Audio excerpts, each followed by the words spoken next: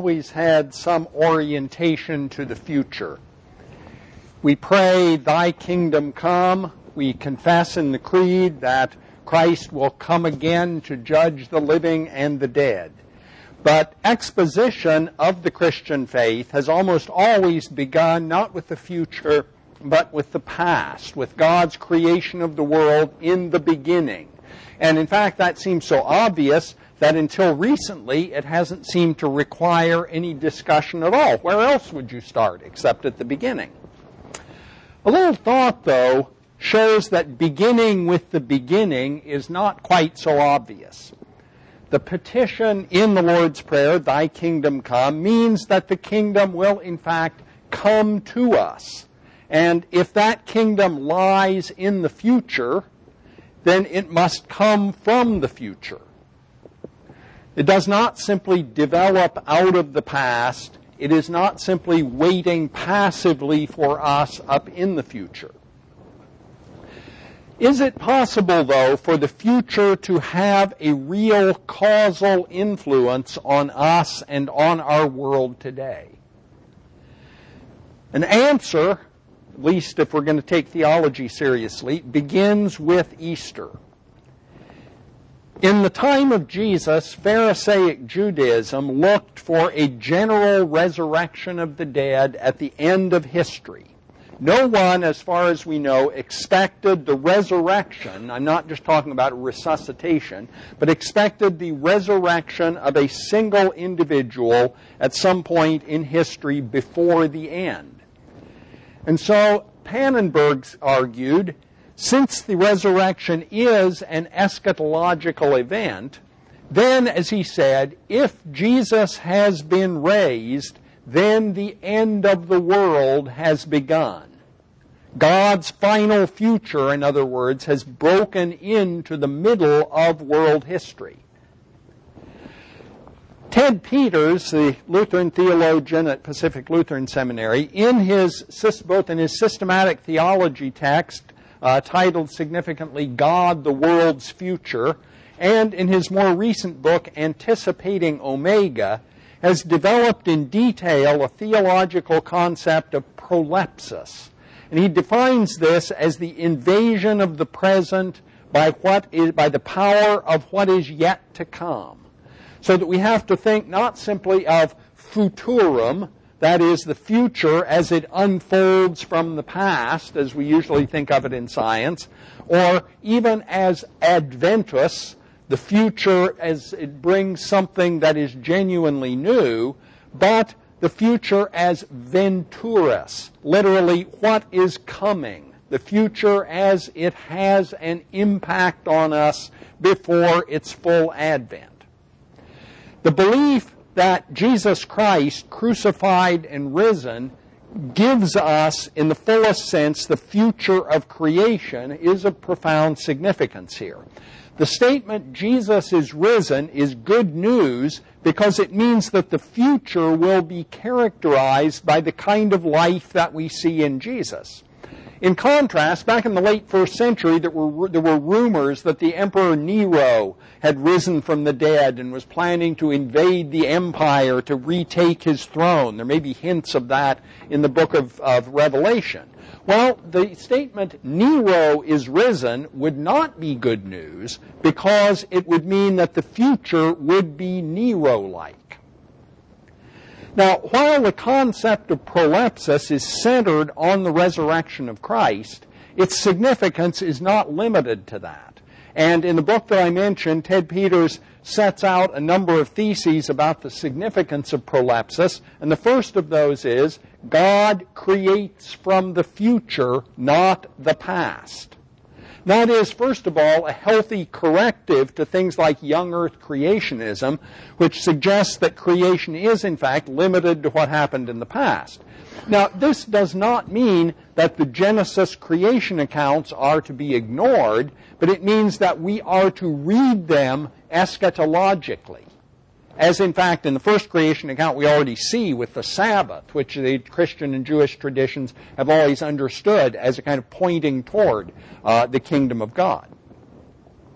Now, the possibility that the future might exist a genuine causal influence on the past, of course, makes aficionados of science fiction like myself think immediately of H.G. Wells' Time Machine or the Back to the Future films or many other movies and novels with that theme. But a scientist, who of course may also be a science fiction aficionado, may also begin to wonder if this theological concept of prolepsis might have any connection with the serious, though speculative, work in physics that has been done on the possibility of sending signals back in time or the possibility of time travel. And here I want to talk about some of that work and then talk about some of the possible theological connections of it. Physicists have given attention to several possibilities for retrocausality, for the future influencing the past, and there are some popular books, and I've listed some of those in a footnote, and by the way, I have a few copies of this if anybody is interested. And without trying to be exhaustive, let me just list a few of these possibilities, and then I'll speak about them in more detail. There is the possibility of tachyons. There are the so-called time machine solutions of Einstein's gravitational field equations. There are the possibility of waves in dark energy. There are the advanced potentials in electromagnetic theory. And then there's a particular interpretation of quantum mechanics that makes use of some of these ideas. So in order to first of all speak about tachyons, one consequence of the special theory of relativity, where's the on-off? Here we go. There. I'm supposed to do. Okay. One of the immediate consequences of special relativity is that a particle could travel back in time if it could travel faster than light. On the standard space-time diagram, space along the horizontal axis, c, speed of light times time on the vertical axis, a light ray originating from this event has a slope of 1. In general, any kind of particle is going to trace out a world line in space-time. Its speed is inversely proportional to its slope on this diagram. So a particle moving in a normal way has a slope greater than 1, and it's always going to move forward in time. If, and that's the case with the particle at this point, if, on the other hand, it could get a slope less than 1, that is a speed greater than the speed of light, its world line would be able to turn around and it would move back in time. So you have that possibility of tachyons. Up until about the 1960s, it was generally thought that because of the way velocities are added in special relativity, that you could never get anything traveling faster than light. It was realized in the 60s by several people that while a particle that's once moving slower than light could never get going faster, it's possible for there to exist entities which would always move faster than light, the so-called tachyons, from the Greek tachus, from Swift. So there's this theoretical possibility of particles that could move faster than light and therefore could exercise some retrocausal effects. Secondly, though, there are the so-called time machine solutions of Einstein's equations. The first of these that got any serious attention was the cosmological model that was discovered by Kurt Gödel back in 1949. It represents a universe which rotates but has no expansion, so it's not like our universe. It's not a realistic model. But the interesting characteristic of it is that it has closed time-like world lines. So it would be possible for certain particles to be steered in such a way that they could get into their own past. Or, to put it more anthropomorphically, it would be possible for some people to steer their rockets in such a way that they could get into their own past.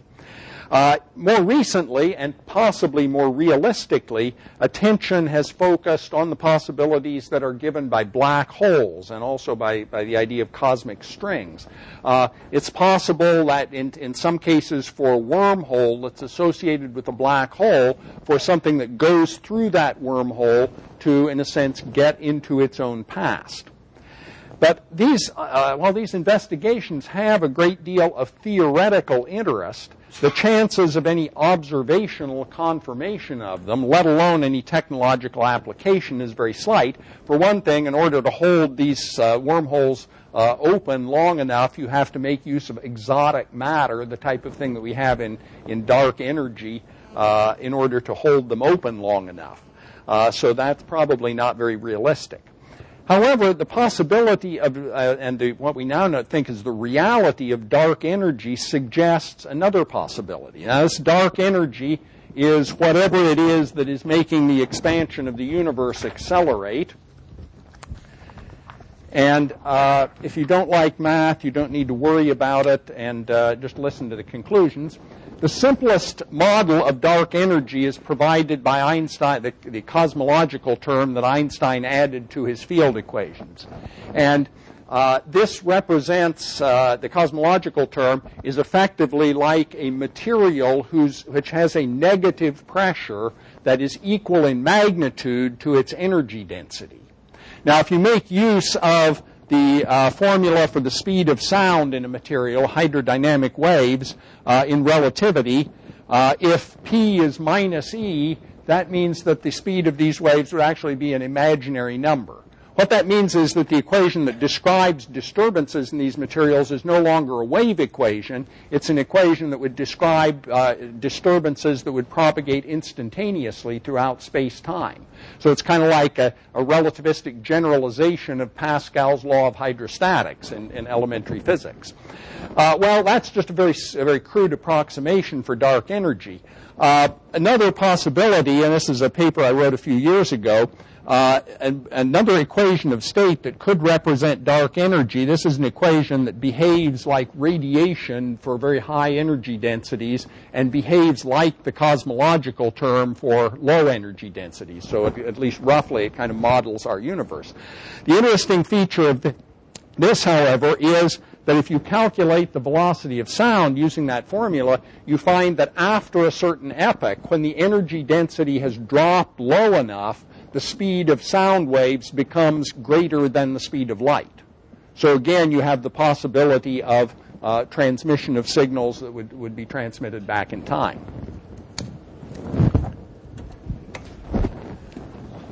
Well, those are perhaps fairly exotic possibilities. Another thing, though, that doesn't really require any extreme notions like black holes or dark energy has in fact been known for a long time, well over a century, and that is the so-called advanced potentials in classical electromagnetic theory. And again, I need to make use of a few equations.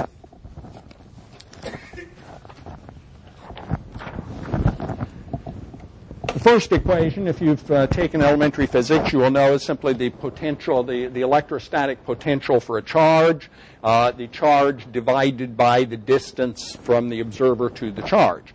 Just a simple inverse proportion. It's what gives Coulomb's law, an inverse square law for the force. Now, that's the potential for a single charge. You don't need to say anything about time because nothing's changing with time, so you don't need to specify the time.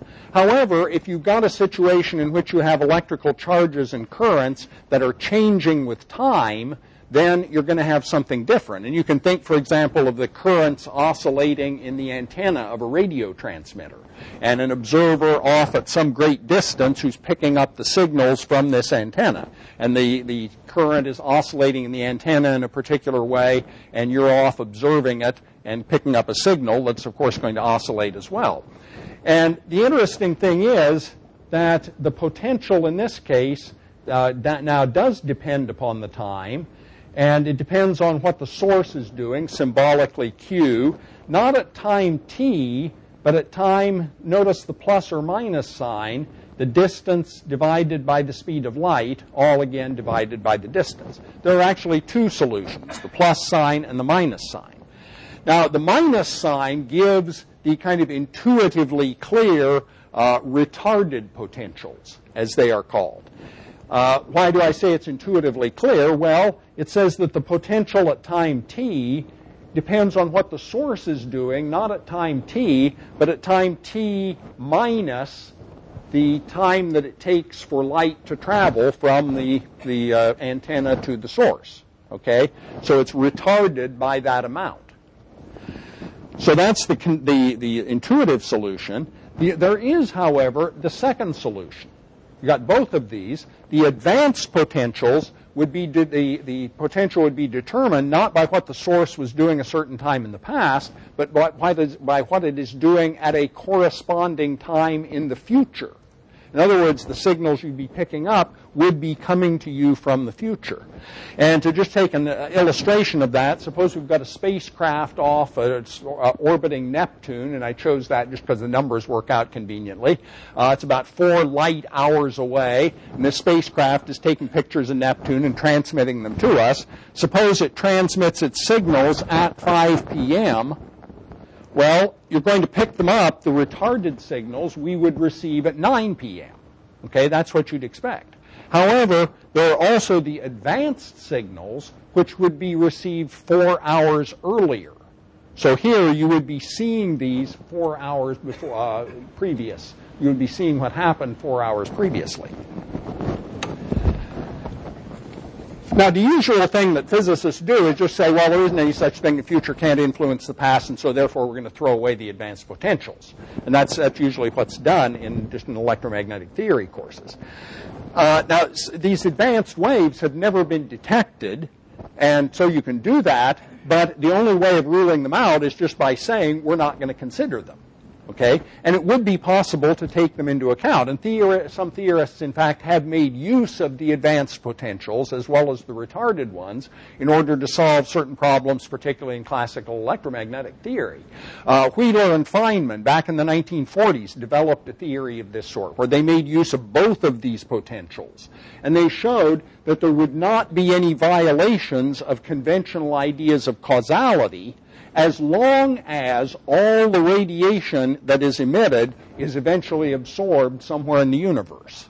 In that case, you could always arrange it so you'd never see any violations of conventional causality. Now, whether or not all radiation actually is absorbed in our universe depends on what the universe is, how it's expanding, what it's made of. And since we don't really understand what 95% of the universe is made of, namely dark matter and dark energy, it's really a question we can't answer at this point. So there is that possibility of transmission of signals by advanced potentials. And finally, I will just mention briefly, there is an interpretation of quantum mechanics, the so-called transactional interpretation of quantum mechanics, in which particles interact by an exchange of both advanced and retarded waves, but in this case not electromagnetic waves, but of the psi waves of quantum mechanics. However, since this is simply a different interpretation of conventional quantum mechanics rather than an actual new theory of quantum mechanics, it apparently does not make any distinctively new predictions. And therefore, as far as any actual interest in time travel or something, it probably does not come in. Well, in the recent book that I mentioned, Anticipating Omega, Ted Peters explores a number of implications of his theses on prolepsis, and I would encourage you to read this book. I think it's very provocative and has a lot of interesting possibilities. But he does not consider there the possibility that these ideas might be connected with the kind of scientific prospects that I've discussed. And so I want to talk about 3 such possibilities, in particular in three theological areas, namely resurrection, prophecy, and creation. As I said before, the resurrection of Jesus provides the impetus for a proleptic theology. And I think we can begin there with a modest suggestion if we recall what Paul does in his discussion of the resurrection in 1 Corinthians. Paul there in chapter 15, of course, does not base his belief in the resurrection on scientific arguments. But he does present analogies, important word here. He presents analogies from the kind of knowledge of the world that was prevalent in his culture in order to respond to questions about the resurrection and to try to help Christians to have some understanding of it. There are different kinds of bodies in the world. There are different kinds of flesh of different kinds of creatures.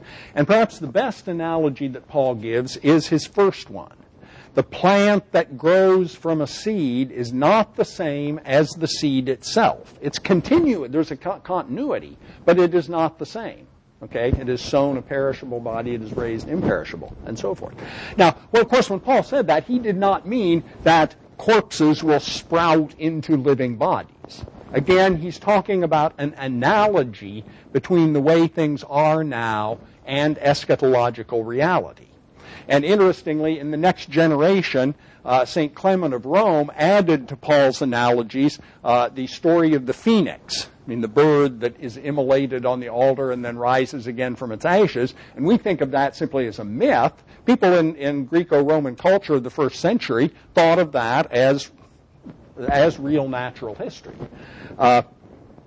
So I think we could do that today. We could say that the possibilities for time travel that we've discussed could provide analogies for some understanding of the resurrection. That just as somebody with a time machine might come back from the future to give us information about what will happen, Christ comes from God's final future with the reality of the kingdom of God. Now, the question occurs, could that be more than a mere analogy? Did God use some of these possibilities that I've talked about in raising Jesus from the dead? And if so, that would be another example of the way God usually acts in the world through natural processes, if those processes are indeed natural. Now, I realize a lot of Christians are going to be uneasy about that, because they want to say, if anything, the resurrection is a real miracle.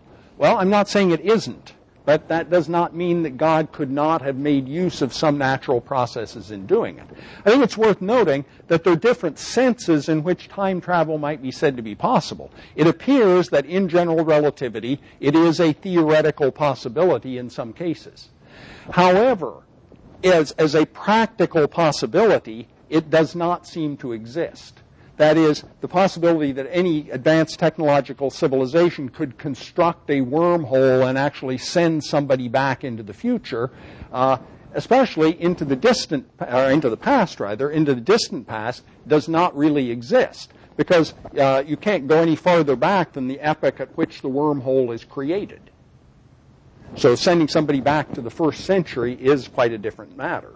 So if God did use some of these natural possibilities for time travel, we would still have to see it as a unique type of divine action. I have to be rather quick. I mentioned the possibility that some predictive prophecy might conceivably be connected with transmission of signals from the future to the past. I think that's true and fairly clear how that might be.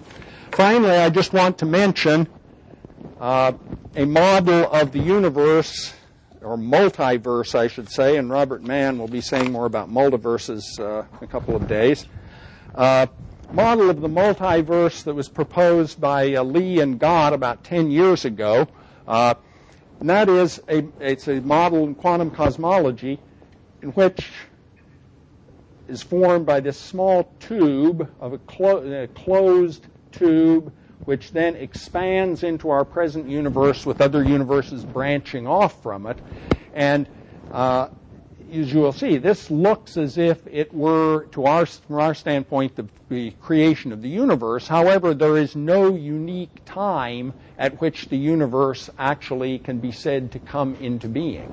And so one might think of this as a possibility for at least some way in which the relationship between the future and the past could be made use of by God in creating the universe out of nothing, but nevertheless through natural processes. With that, I will need to stop, and if we've got a minute, I'll take questions. How many? I have that much time. I'm sorry. I thought you. Oh, okay, fine. Okay. Yes, back here. I was going to go on and on. Thank you very much. Can you manipulate advanced potential? Well, nobody nobody has ever actually observed anything we could definitively say is due to the advanced potentials. I mean, if those are realities, okay, if those solutions of Maxwell's equations really have counterparts in the real world, then yes, just in the same way that we manipulate the signals we send out from a radio transmitter by oscillating the currents in the right way, you'd be manipulating what's being sent into the past. But whether anything is being sent into the past is, of course, the question. Yes? I really appreciate you bringing up John Kramer's transactional interpretation, which seems to be badly neglected. I wrote John Kramer a letter a few years ago asking him who he thought had done the best follow-up work on his interpretation. Unfortunately, I guess he's old enough that for other reasons he didn't ever answer my letter.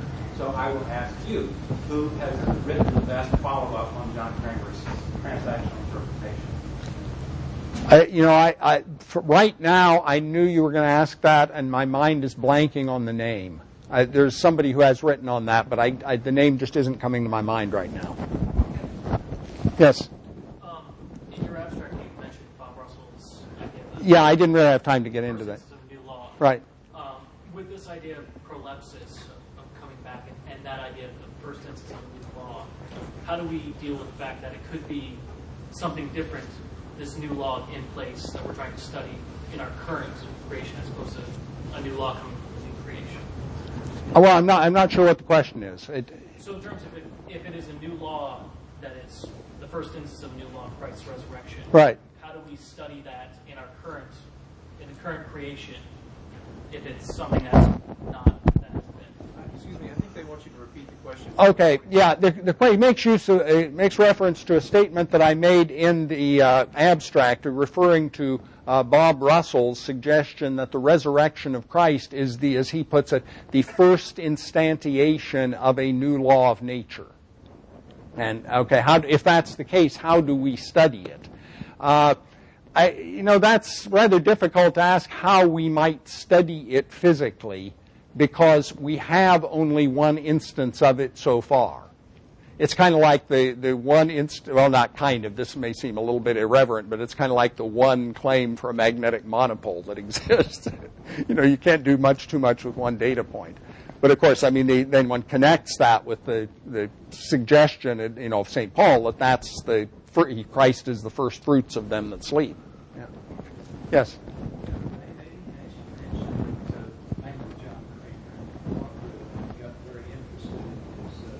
Transactional interpretation back in the late 80s. I went and talked to him about it because I was very intrigued by it. Since then, I've discovered that there is another line of research that has developed quite substantially called decoherence. Oh, sure, yeah, right. There are two somewhat different schools of thought on it.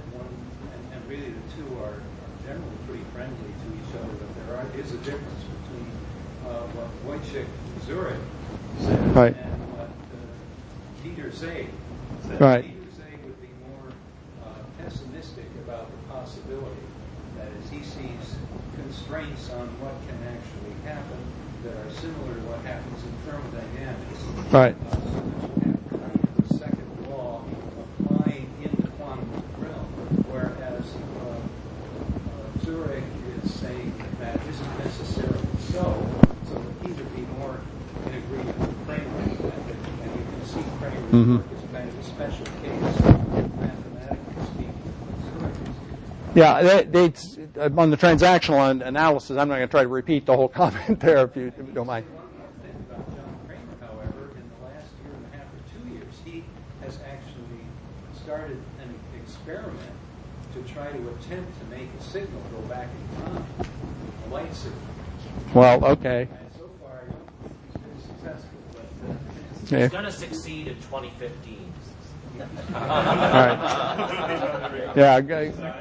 Good luck with that. I mean, whether or not, that, as I said, that's a different interpretation of quantum mechanics rather than a new theory. So whether it actually makes any new predictions is another matter.